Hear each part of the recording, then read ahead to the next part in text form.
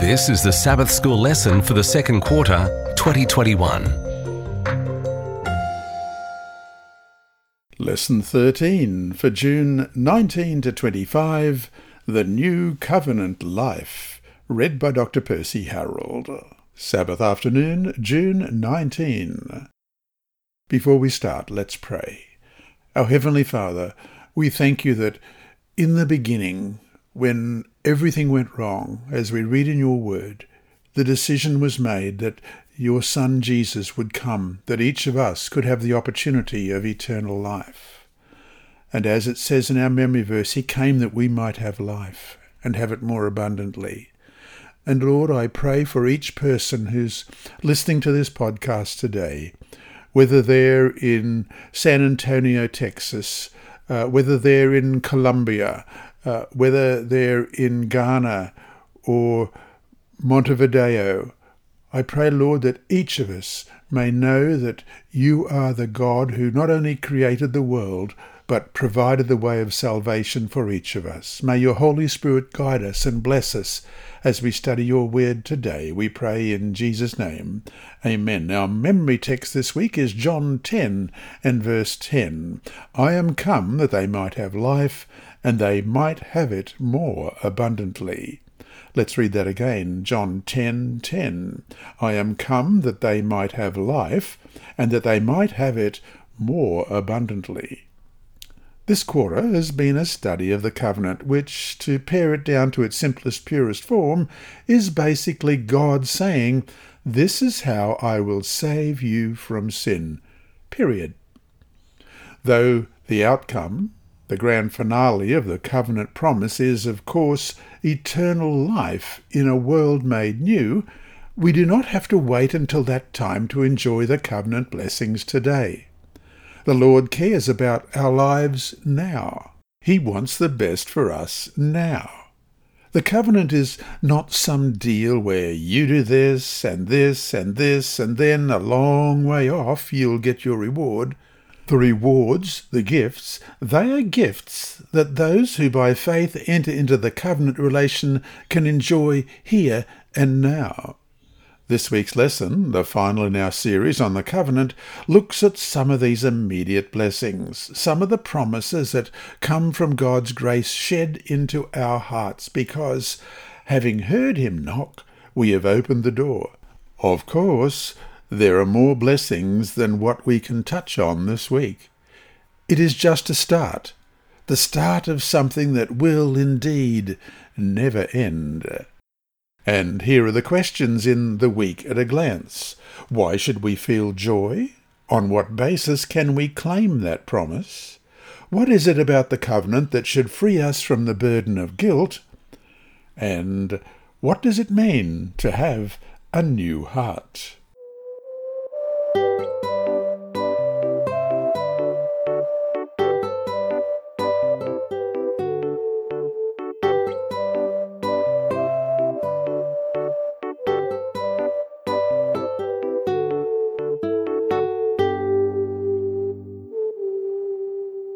Sunday, June 20, Joy. Our text for today is 1 John chapter 1 and verse 4. And these things write we unto you, that your joy may be full.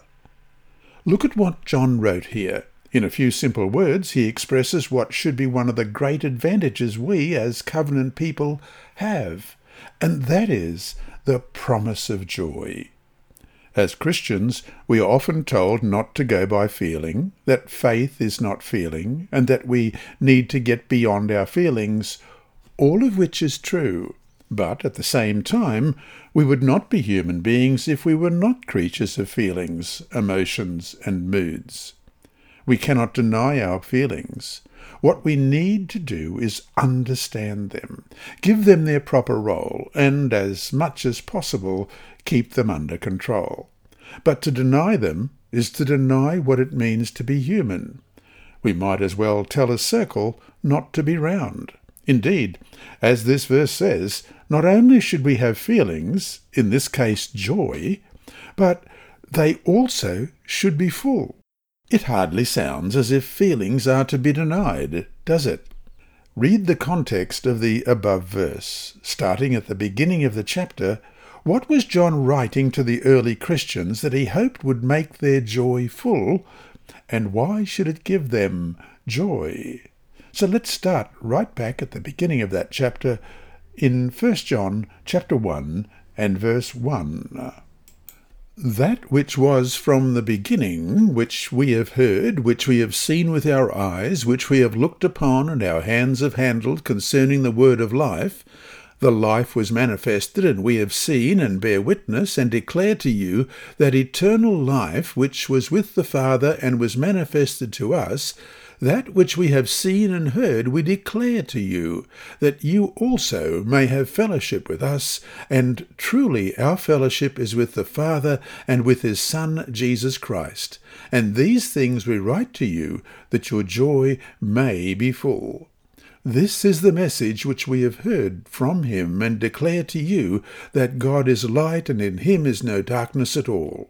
If we say that we have fellowship with him and walk in darkness, we lie and do not practice the truth. But if we walk in the light as he is in the light, we have fellowship with one another, and the blood of Jesus Christ his Son cleanses us from all sin.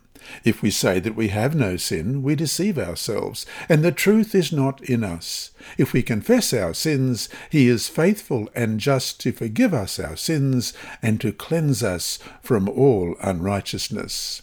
If we say that we have not sinned, we make him a liar, and his word is not in us. And our text for today, verse 4 again, and these things write we unto you, that your joy may be full.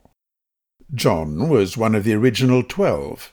He was there almost from the start of Christ's 3.5-year ministry, a witness to some of the most amazing events of Jesus' life. John was there at the cross, at Gethsemane, and at the Transfiguration as well. Thus, as an eyewitness, he was certainly well qualified to talk about this subject. Yet notice too that the emphasis is not on himself. It is on what Jesus had done for the disciples, so they can now have fellowship not only with each other, but also with God himself. Jesus has opened the way for us to enter into this close relationship with the Lord, and one result of this fellowship, this relationship, is joy. John wants them to know that what they've heard about Jesus is true. He saw, touched, felt, and heard him. And thus they, too, can enter in a joyful relationship with their heavenly Father, who loves them and gave himself through his Son for them. And so to finish today, in a certain sense, John is giving his own personal testimony. What is your own testimony regarding your relationship with Jesus? What could you say that could help increase someone's joy in the Lord, as John sought to do here?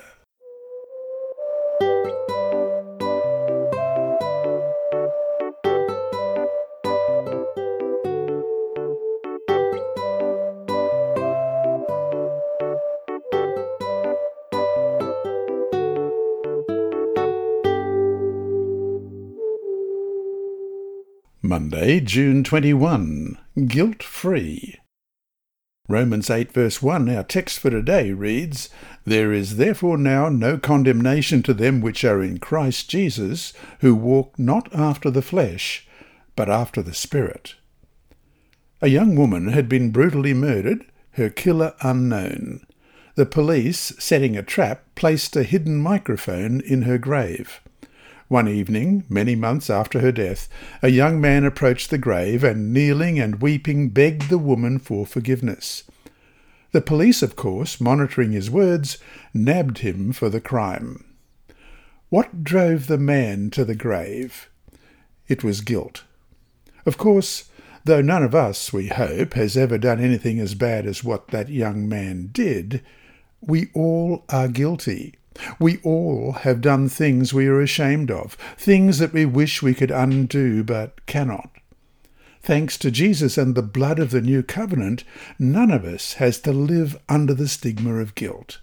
According to the text for today, there is no condemnation against us. The ultimate judge counts us as not guilty, counts us as if we have not done the things we feel guilty about. How do these following verses help us understand Romans 8:1? First of all, we'll read Romans 8:1 again. There is therefore now no condemnation to those who are in Christ Jesus, who do not walk according to the flesh, but according to the Spirit. And the other texts are John 5:24. Most assuredly I say to you, he who hears my word and believes in him who sent me has everlasting life, and shall not come into judgment, but has passed from death into life. And Romans 3:24 and 25. Being justified freely by his grace, through the redemption that is in Christ Jesus, whom God set forth as a propitiation by his blood through faith to demonstrate his righteousness, because of his forbearance God had passed over the sins that were previously committed. And 2 Corinthians 5:21, for he made him who knew no sin to be sin for us, that we might become the righteousness of God in him. One of the great promises of living in a covenant relationship with the Lord is that we no longer have to live under the burden of guilt. Because of the blood of the covenant, we, who choose to enter into that covenant relationship with God, who choose to abide by the conditions of faith, repentance, obedience, can have the burden of guilt lifted. When Satan seeks to whisper in our ears that we are evil, that we are bad, that we are too sinful to be accepted by God, we can do what Jesus did when Satan tempted him in the wilderness. We can quote Scripture, and one of the best of all verses to quote is Romans 8:1, which is our text for today. There is therefore now no condemnation to those who are in Christ Jesus, who do not walk according to the flesh, but according to the Spirit. This does not mean denying the reality of sin in our lives. It means instead, because of the covenant relationship we have with the Lord, we no longer live under the condemnation of that sin. Jesus paid the penalty for us, and he now stands in the presence of the Father, pleading his own blood on our behalf, presenting his own righteousness instead of our sins. And so, to finish today, what difference does it make in your life that the Lord has forgiven you for whatever sins you might have committed? How does that reality help you in dealing with others who have sinned against you? How should it impact the way you deal with these people?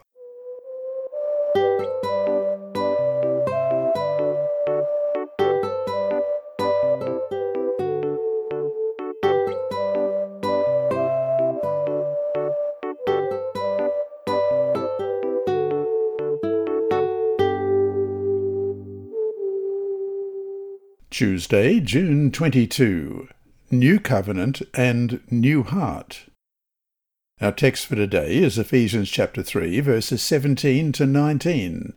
That Christ may dwell in your hearts by faith, that ye, being rooted and grounded in love, may be able to comprehend with all saints what is the breadth and length and depth and height, and to know the love of Christ, which passeth understanding, that ye might be filled with all the fullness of God.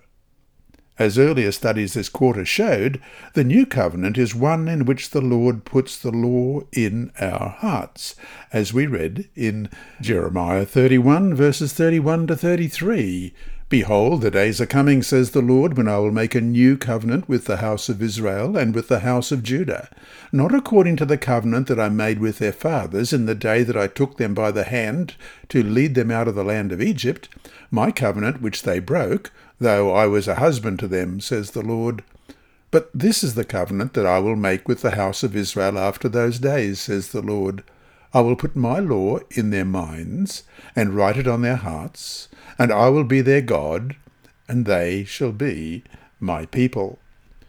Not only is the law there, but also according to the texts for today, Christ is as well, which of course makes good sense, for Christ and his law are closely connected.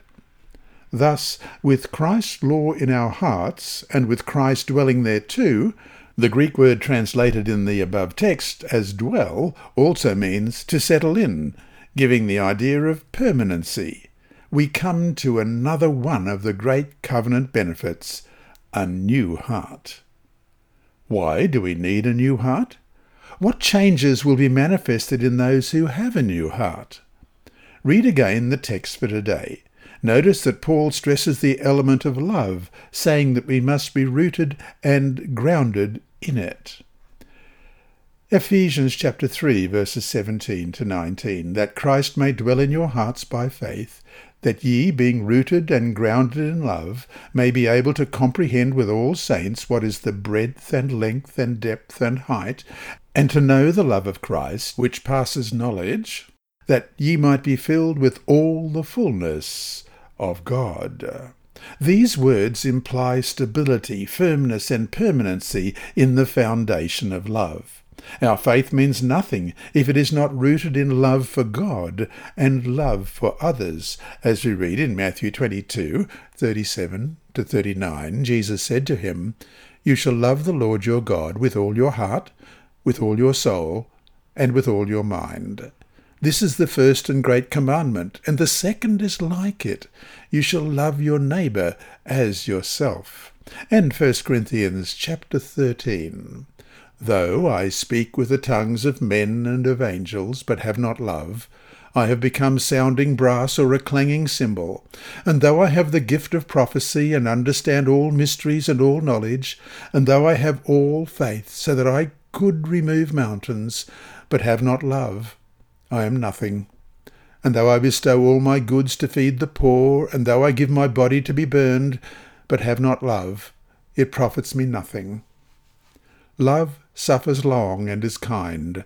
Love does not envy. Love does not parade itself, is not puffed up, does not behave rudely, does not seek its own, is not provoked, thinks no evil, does not rejoice in iniquity, but rejoices in the truth, bears all things, believes all things, hopes all things, endures all things. Love never fails. But whether there are prophecies, they will fail. Whether there are tongues, they will cease. And whether there is knowledge, it will vanish away. For we know in part, and we prophesy in part. But when that which is perfect has come, then that which is in part will be done away. When I was a child, I spoke as a child, I understood as a child, I thought as a child. But when I became a man, I put away childish things. For now we see in a mirror dimly, but then face to face. Now I know in part, but then I shall know just as I also am known. And now abide faith, hope, love, these three, but the greatest of these is love.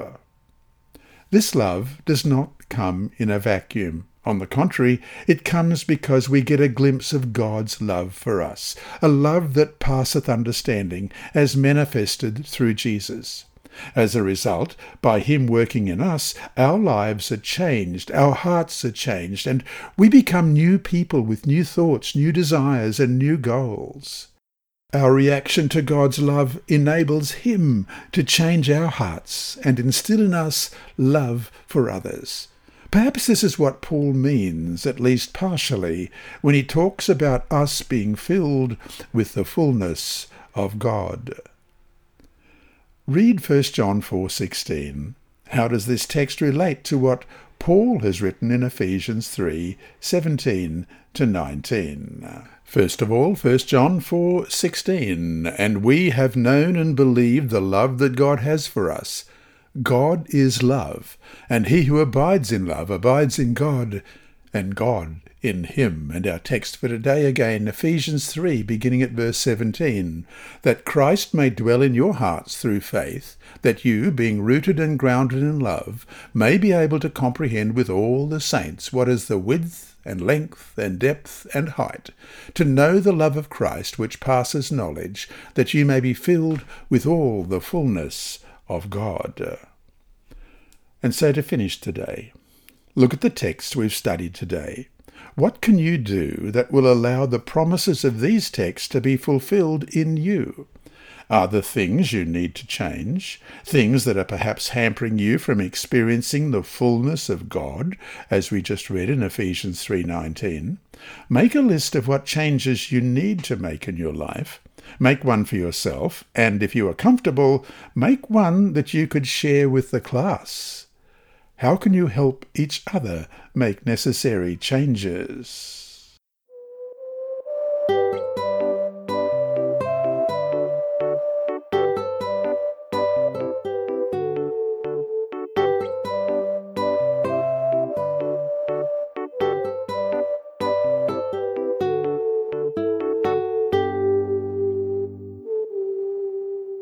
Wednesday, June 23, New Covenant and Eternal Life. Our text for today is 1 John chapter 11, verses 25 and 26. I am the resurrection and the life. He who believes in me will live even if he dies, and everyone who lives and believes in me will never die. Let's read this again from the New American Standard Bible. I am the resurrection and the life. He who believes in me will live even if he dies, and everyone who lives and believes in me will never die. John 11:25 and 26. There are two dimensions to eternal life. The present dimension brings to the believer an experience of the abundant life now, which includes the many promises that we have been given for our lives now. John 10:10. The thief does not come except to steal and to kill and to destroy. I have come that they may have life, and that they may have it more abundantly. The future dimension is, of course, eternal life, the promise of the resurrection of the body, as we read in John 5, verses 28 and 29. Do not marvel at this, for the hour is coming in which all who are in the graves will hear his voice and come forth, those who have done good to the resurrection of life, and those who have done evil to the resurrection of damnation. And in chapter 6 of John, verse 39, this is the will of the Father who sent me, that of all he has given me I should lose nothing, but should raise it up at the last day. Though still in the future, that is the one event that makes everything else worth it, the one event that caps all our hopes as Christians. Study the verse for today. What is Jesus saying here? Where is eternal life found? How do we understand his words that those who live and believe in him, even if they die, will never die?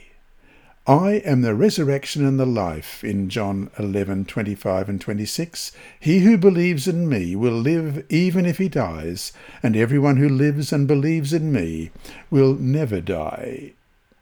And so we look at Revelation 2, verse 11. He who has an ear, let him hear what the Spirit says to the churches. He who overcomes shall not be hurt by the second death. And Revelation 20, verse 6. Blessed and holy is he who has part in the first resurrection. Over such the second death has no power, but they shall be priests of God and of Christ, and shall reign with him 1,000 years. And Revelation 20, verse 14.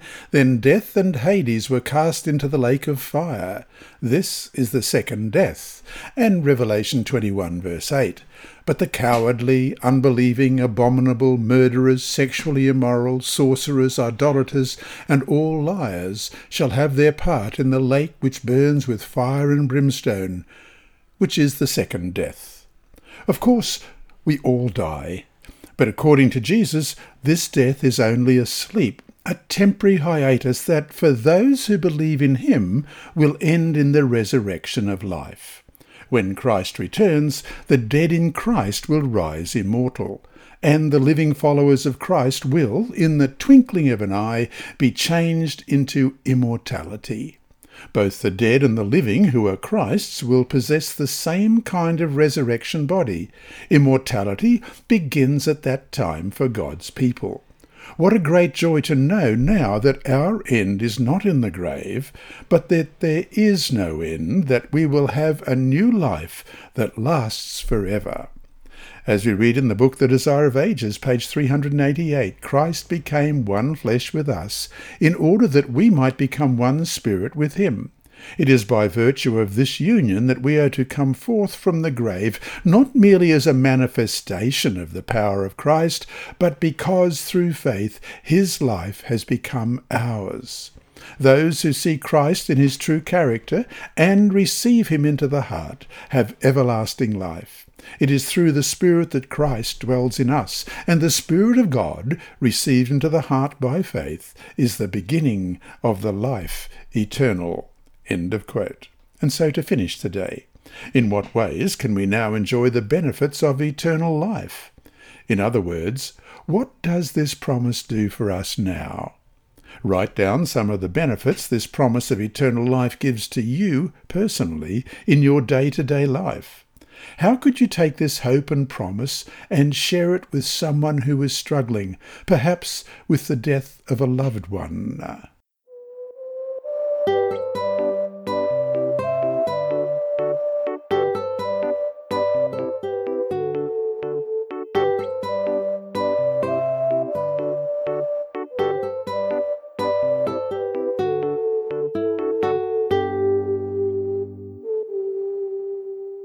Thursday, June 24. New Covenant and Mission. Go ye therefore and teach all nations, we read in Matthew 28:19-20, baptizing them in the name of the Father and of the Son and of the Holy Ghost, teaching them to observe all things whatsoever I have commanded you, and lo, I am with you always, even unto the end of the world. All over the world, people often struggle with what South African writer Lawrence van der Post called the burden of meaninglessness. People find themselves with the gift of life, yet they do not know what to do with it, do not know what the purpose of this gift is, and do not know how to use it. It is like having someone in a library filled with rare books, only to have the person not read the books, but use them to build fires. What a terrible waste of something so precious. For the New Covenant Christian, however, that problem is not one they need to struggle with. On the contrary, those who know and have personally experienced the wonderful news of a crucified and risen Saviour who died for the sins of every human being everywhere, that they all might have eternal life, know joy. Considering the unequivocal call in Matthew 28:19-20, the believer certainly has a mission and purpose in life, and that is to spread to the world the wonderful truth he or she has personally experienced in Christ Jesus. What a privilege! Almost anything else we do in this world will end when this world does. But spreading the gospel to others is a purpose that will make an imprint on eternity. Talk about a sense of mission and purpose, and that's the whole mission and purpose of this podcast of the Sabbath School lesson. Break down the verses for today into their various elements. What are the specific things Jesus is telling us to do, and what is involved in each one? What promise do we have that should give us the faith and courage to do what Christ commands? And I've chosen to read Matthew 28, verses 19-20 from a modern English version, the God's Word translation. So wherever you go, make disciples of all nations. Baptize them in the name of the Father, and of the Son, and of the Holy Spirit. Teach them to do everything I have commanded you, and remember that I am always with you until the end of time. Let's read that again. So wherever you go, make disciples of all nations. Baptize them in the name of the Father, and of the Son, and of the Holy Spirit. Teach them to do everything I have commanded you, and remember that I am always with you until the end of time. And so to finish today, as New Covenant Christians, we have been given a clear mandate by the Lord himself. Whoever we are, whatever our station in life, whatever our limits, we can all play a role. Have you been doing anything? Can you do more? What can your class do together to have a greater role in this work.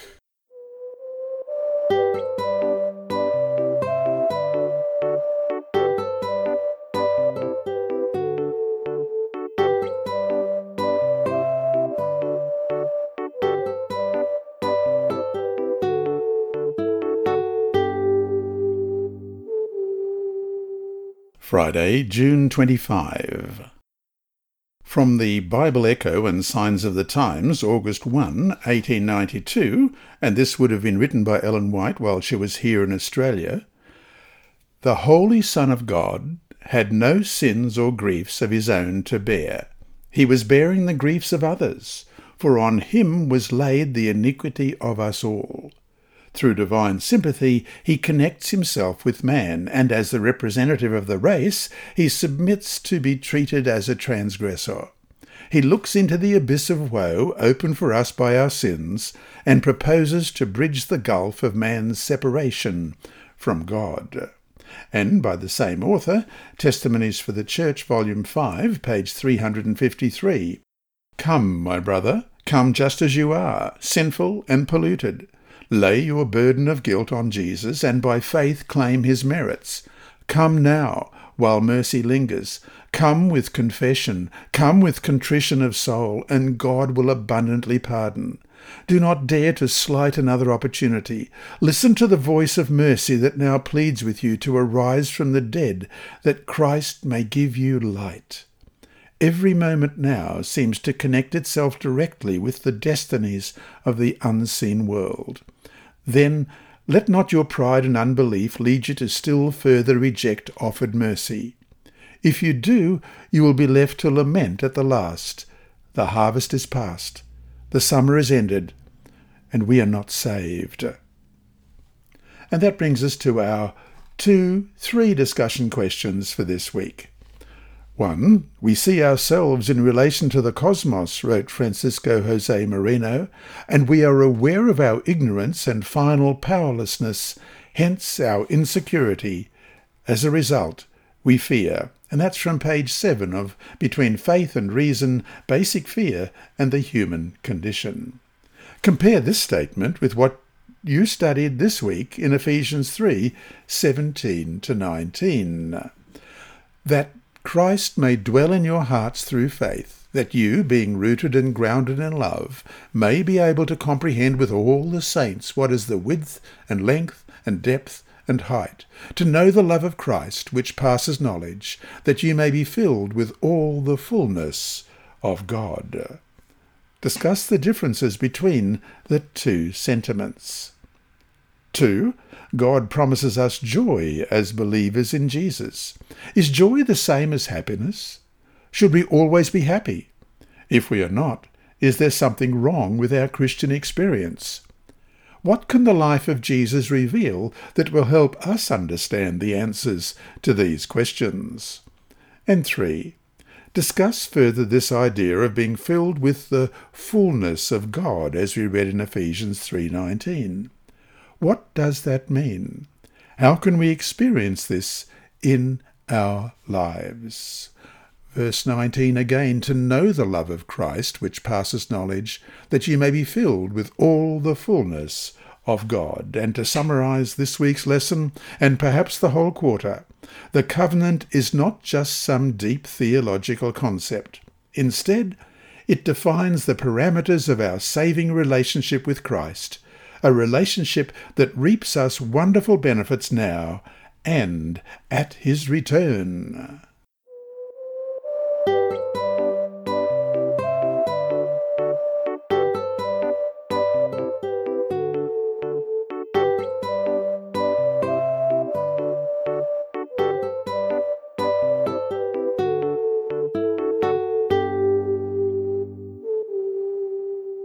Inside Story.